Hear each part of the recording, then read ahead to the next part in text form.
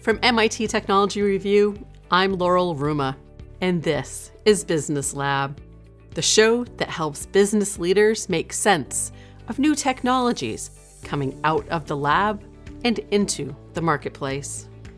Our topic today is building better cloud ecosystem. From partners to internal stakeholders, enterprises are meeting challenges by deploying and innovating with cloud computing solutions. The key is to work as a team and build talent resources to confidently adopt emerging technologies. 2 words for you: optimizing cloud. My guest is Keisha Garcia. Keisha is the Vice President of Digital Foundations at BP. This episode of Business Lab is sponsored by Infosys Cobalt. Welcome, Keisha. Thank you, Laurel. I'm happy to be here. Well, let's start off. So what has BP's move to the cloud been like? From your perspectives, what are the major benefits and challenges with cloud transformation? Yeah, so our journey, from my perspective, has been exciting. It's been complex. It's been a learning journey all the while, and it's been long. It's been pretty long.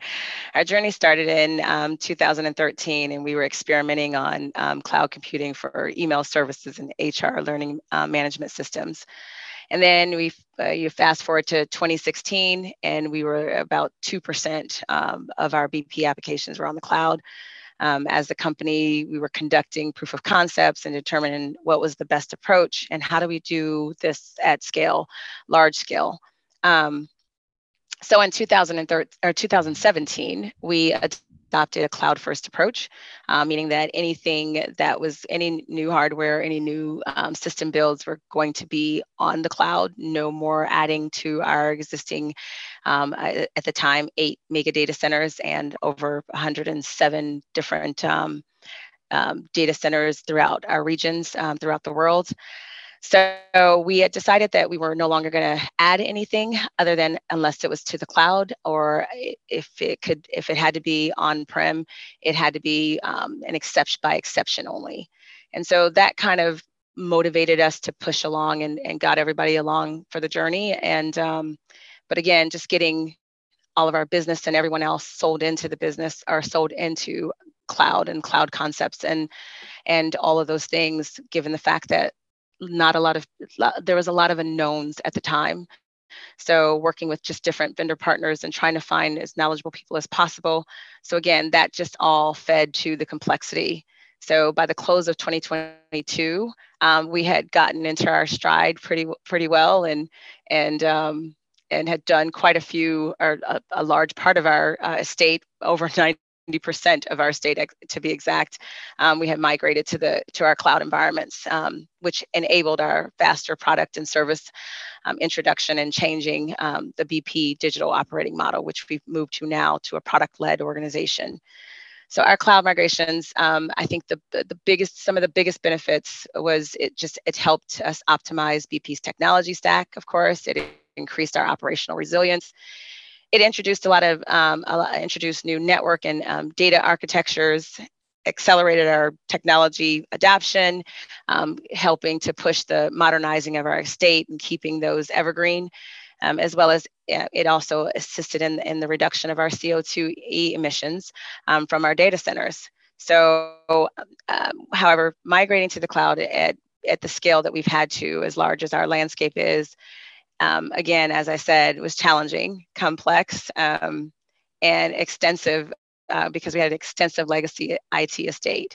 And as I said earlier on, just hosted in the large mega data centers throughout the U.S. as well as in Europe, and then also just the myriad of data centers that we have across our regions.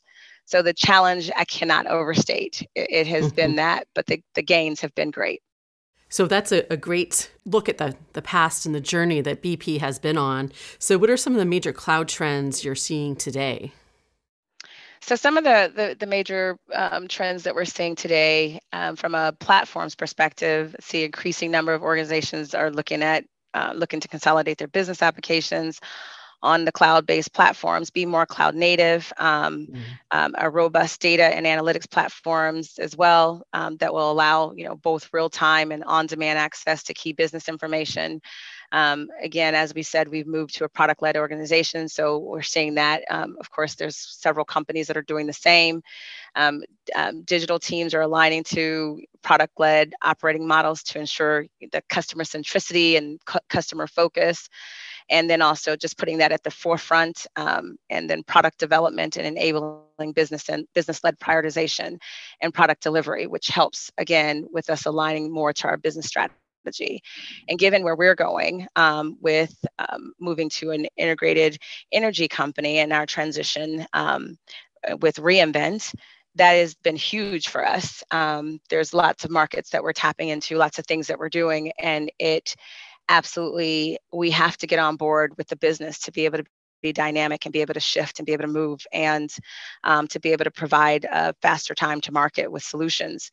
And so from that standpoint, being on a cloud platform, having all of the technology that's available to us to do that at pace, and align with our business has been awesome for us. I'm seeing a lot more companies wanting to just share experiences, knowledge, because they're trying to do the same. Also, just the cloud native piece of that, and cloud native enterprise is an organization that has aligned business and technology teams to help, again, modernize the estate, but we have to build more cloud native capability so that things can be more plug and play versus the huge build outs, and then again having to do a lot of the upgrading and all of the things that would come along with not building and being on top, or being with more in the cloud native state. Also, just again, part of our reInvent journey, this also enables the climate action. We're seeing a lot of folks that are moving towards doing the things that align with the Paris Agreement, as well as all of the things that we're doing along reInvent. So decarbonizing digital assets directly impacts about 2% of the global energy consumption. So therefore, it helps, every bit helps. And so therefore, those are the things that we're seeing. And we're also, of course, moving there in that space to also assist with us getting to net zero. There's also just being able to be more of a connected world. So 2023 promises, this year and beyond, promises opportunities for large scale industrial 5G broadband based IoT usage and catapult connections for remote regions. And so we've really started to build off of that as well, with building digital twins and all of the different things that we're doing at our refineries, and then also on our rigs and platforms that will capitalize on just the cloud-based technology. So there's quite a few things that we're seeing that are trending, but things that we're already in the works with and moving towards. And the last one is just the evolution of the CIO that we're seeing. The CIO seems to have gone away. I don't see a lot of CIO titles anymore that are out there. And we definitely have moved away from that, as well as the way our organization is structured. And as I said earlier, aligning a lot more with product-led organizations, and making sure that we have technology leaders that are elevating their financial acumen, along with business prioritizations and outcomes, and bringing that business value and finding where those value streams are within your business strategies and aligning to those, and then evaluating and bringing about the technology that will be the catalyst and a differentiator for most businesses, and definitely ours. That's quite a bit. And you mentioned this a little bit earlier, but how do you actually bring together a company to maintain and manage and optimize all of those business practices in the cloud? What are some of those best practices companies should be thinking about in order to collaborate and deploy cloud technologies? I think the biggest thing that we're seeing that I saw that were best practices and lessons learned and things is just providing clear stakeholder communications. If you don't have your business on board and understanding what it is that you're doing and why you're doing it and what's in it for them, that it's going to be hard. It's going to be really, really hard to do a mass migration as we have an adoption of cloud the way that we have. And I mean, I think I definitely do know that, unfortunately, I hate that COVID happened, but it definitely forced the business to really see the benefit, because we were pretty much about, I want to say 50% on the cloud by the time, probably a little less than 50% on the cloud by the time COVID hit, but we were on the cloud for our major things. And our business really didn't skip a beat, really, with being able to connect from anywhere in the world. And so they saw the benefit of that. They saw some of the things that we had talked about, but just having that clear outline communication around what you will get, what you don't get, where you will be in each parts of the journey. I cannot express how important that was, to do that. Involve application teams, service owners, end users early in the development and delivery of the strategy. Again, just bringing everyone along for the journey. I cannot overstate how important that is. Modify your operating model, your digital operating model specifically, to align so that you're working more seamlessly together across different areas, and allowing for the breakdown of expertise in particular areas, and having that focus on that expertise and continuing to develop that and evolve that, because technology, as always, but definitely in this space, changes extremely quick. And so therefore, you have got to ensure that your people are getting as educated, updated with the skill sets as possible, and building on the benefits, realization plans was also key.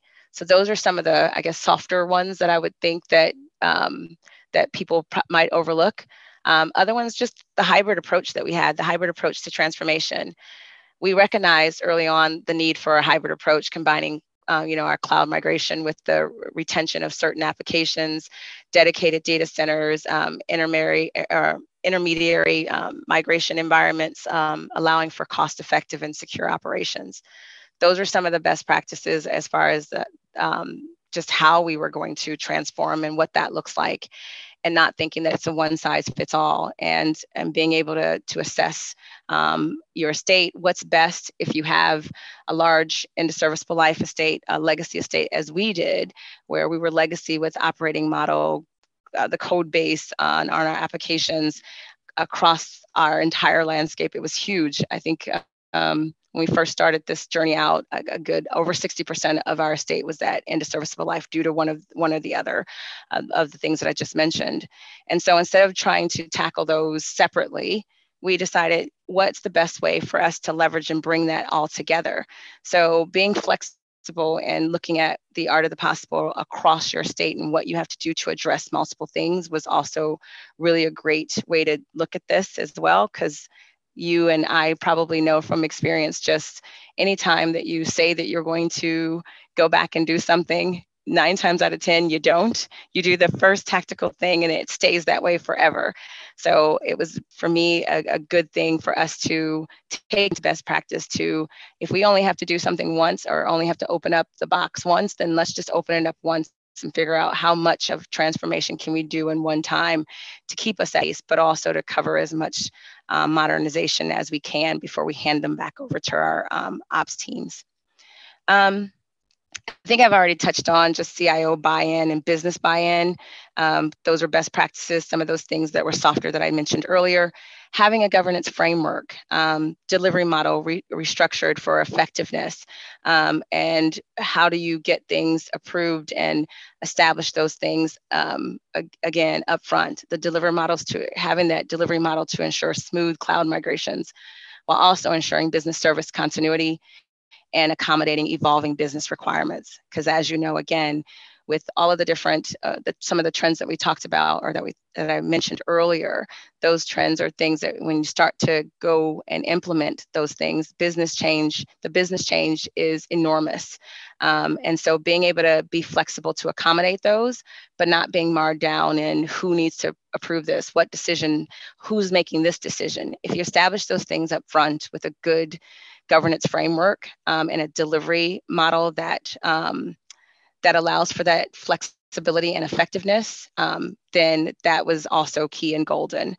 The collaboration with digital delivery partners, I can't express enough, finding great delivery partners. There's no way that knowledge is known by by everyone in your organization. And like I said, given the pace at which technology changes and things are being rolled out, you always need people that are also keeping their fingers on the pulse from learnings and different experiences. And so you can only get that sometimes if you also worked externally with external partners. And we had a couple of them, quite a few of them actually, that proved to be very, very great partners. And we all learned together. Emphasis, Wipro, several of the others, but Emphasis has been a major partner of ours. We had 8 vendor partners to supplement in-house capabilities, and it was great. Adapting modern ways of working, agility, and agility in its simplest forms, but also just being agile and utilizing agile practices, which will help you move much faster, setting up your squads, those type of things. And then, of course, I'll say it again, last one, but communication, and training for sustainability. And just continuing to build your knowledge base to be able to continue to support the platforms and the new technology that's coming on board. So those are some of the things that we saw, or that's lessons learned, best practices in general. You mentioned this a little bit earlier, but like how critical is talent to that kind of cloud transformation, and what are some of the techniques, communication clearly, for recruiting and refining talent for adopting cloud technologies? Yeah, given the fact that as we talked, there's so many people that are going along this journey, some at the very beginning, some middle, some almost nearing the end. But because of that, the market out there is extremely competitive to get great talent. And then also just upskilling your talent that you have in the door already. Your existing staff is also critical. So offering a competitive a compensation package, as well as providing training and certification opportunities. Because again, it's keeping your employees motivated and keeping them focused on being 100% all in and passionate around what we're doing and why we're doing it, but also recognizing that people have to enjoy what they do, and the compensation package has to be great, and also the learning opportunities and promoting a learning culture has to be there, because that's what people are looking for as we see as people are moving from place to place. In order to retain great talent, in order to attract great talent, all of those offerings need to be there. They're important. They're important for the success of any transformation program that you're doing. For some of the reasons that I touched on earlier, the pace at which technology moves, as well as the fact that everybody is out doing all of these things to test the waters and to also create a more sustainable environment, to also create, to be able to get to market faster, to create all the different trends that are happening with people working in different spaces and places across the globe. All of those things, the offerings have to be there to attract that talent, but most of all, also building a diverse and inclusive workforce. And in order to do that, the offering has to be there across the board for people that want to work from home, people that want to work in an office building, people that are doing different things or at different stages and points in their lives. Having that flexibility to offer your employees to retain that great talent is absolutely key and critical for the purposes of the success of your transformation. And then, you did mention the importance of working with partners, especially when you're trying to build this collaborative ecosystem. So what is that like, working with partners in this large-scale cloud transformation? Again, you can't know everything, and you're not always going to get all of those things right. So that's where you have the extension of, I would say, an extension of additional brain power, extension of learning and those things. So leveraging partnerships with educational institutions, collaborating with universities and colleges to establish internships, co-op programs, and recruitment pipelines for cloud-related roles. Because again, as you see in universities, the technology is key, and they're learning new things, and students coming out of universities they're more conscious of all of the things that are going on in the environment, and they're wanting to work with people that are moving towards making the environment better and the sustainability of that, and the low carbon initiatives that are going on and getting to net zero. Believe it or not, those are all things that are known, and that students are as soon as I go into recruiting at a university, it's the first thing that they ask. What's really going on with reInvent? What do you see, and how do you utilize technology to help leverage that? So I think building those partnerships with educational institutions are great, as well as those partnerships with our third-party vendors that we've done as well, because they're doing some of the same things with getting students, and as well as keeping up with the trends, keeping up their skill sets and capabilities, and being able to have that flex staff to flex up and down as necessary. As you go through the ebb and flows of your journey of transformation. Things start, stop, and or increase, and sometimes you need to move at pace, or just the complexities that comes with marrying things with moving off of your legacy estate and still trying to keep that BAU and no downtime for your business. So therefore, all of those things you cannot know within one organization. You have to look to research and development, and again, the partnerships with the universities, the partnerships with third-party vendors is absolutely critical and key.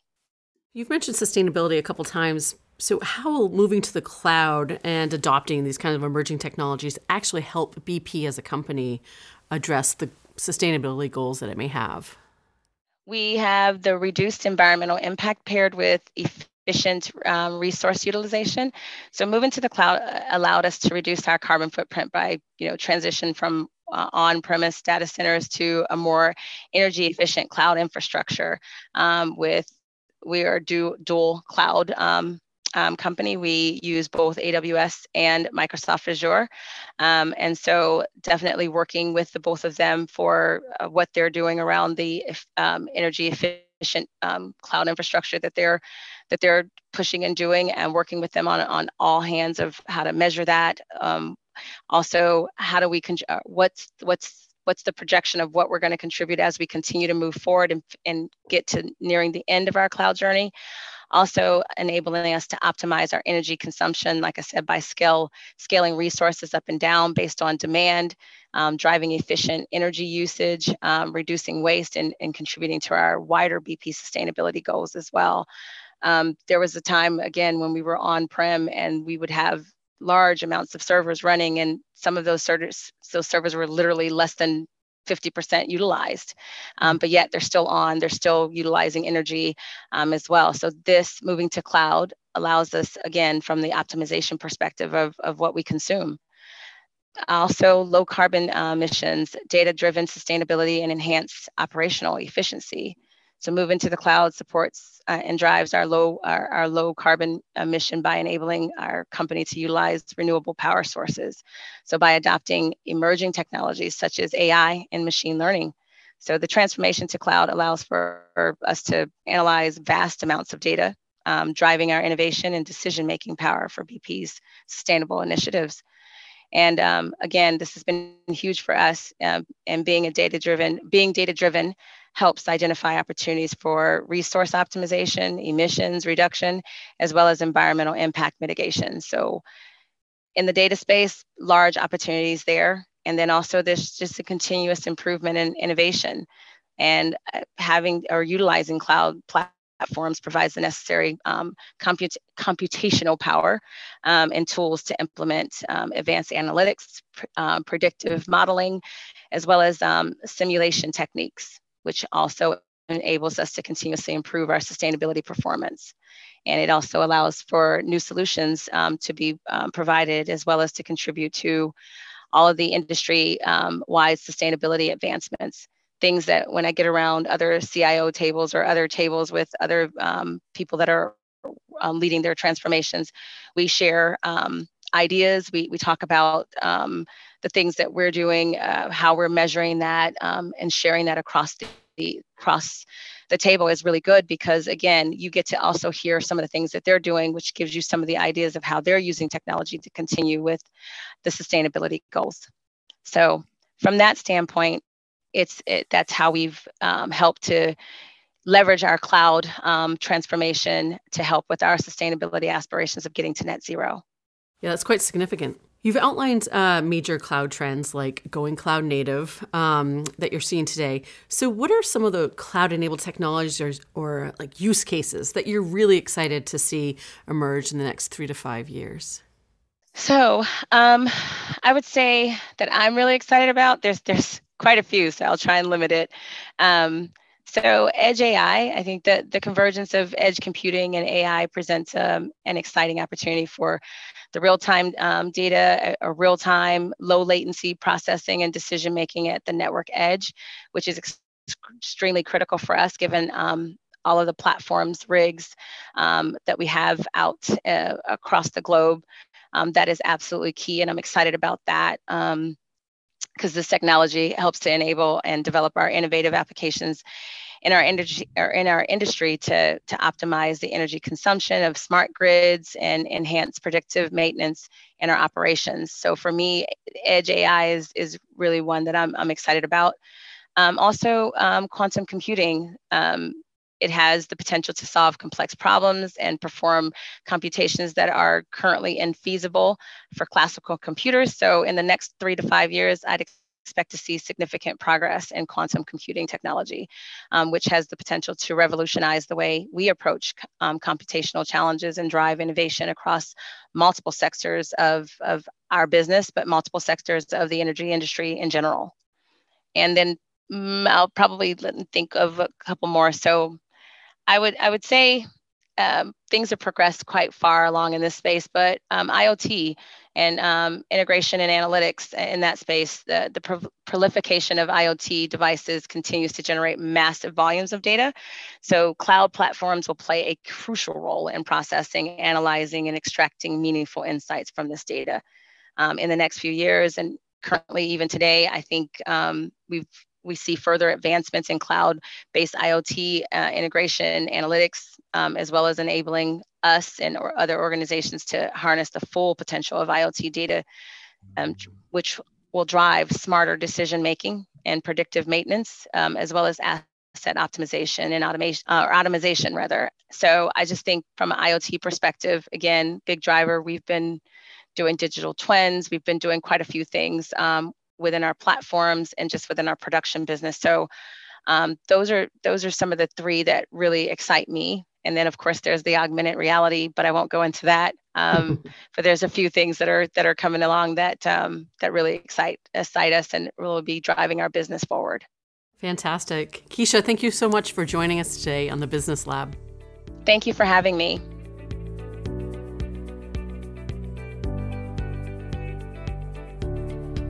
That was Keisha Garcia, the Vice President of Digital Foundations at BP, who I spoke with from Cambridge, Massachusetts, the home of MIT and MIT Technology Review, overlooking the Charles River. That's it for this episode of Business Lab. I'm your host, Laurel Ruma. I'm the Director of Insights, the custom publishing division of MIT Technology Review. We were founded in 1899 at the Massachusetts Institute of Technology, and you can also find us in print, on the web, and at events each year around the world. For more information about us and the show, please check out our website at technologyreview.com. This show is available wherever you get your podcasts. If you enjoyed this episode, we hope you'll take a moment to rate and review us. Business Lab is a production of MIT Technology Review. This episode was produced by Jiro Studios. Thanks for listening.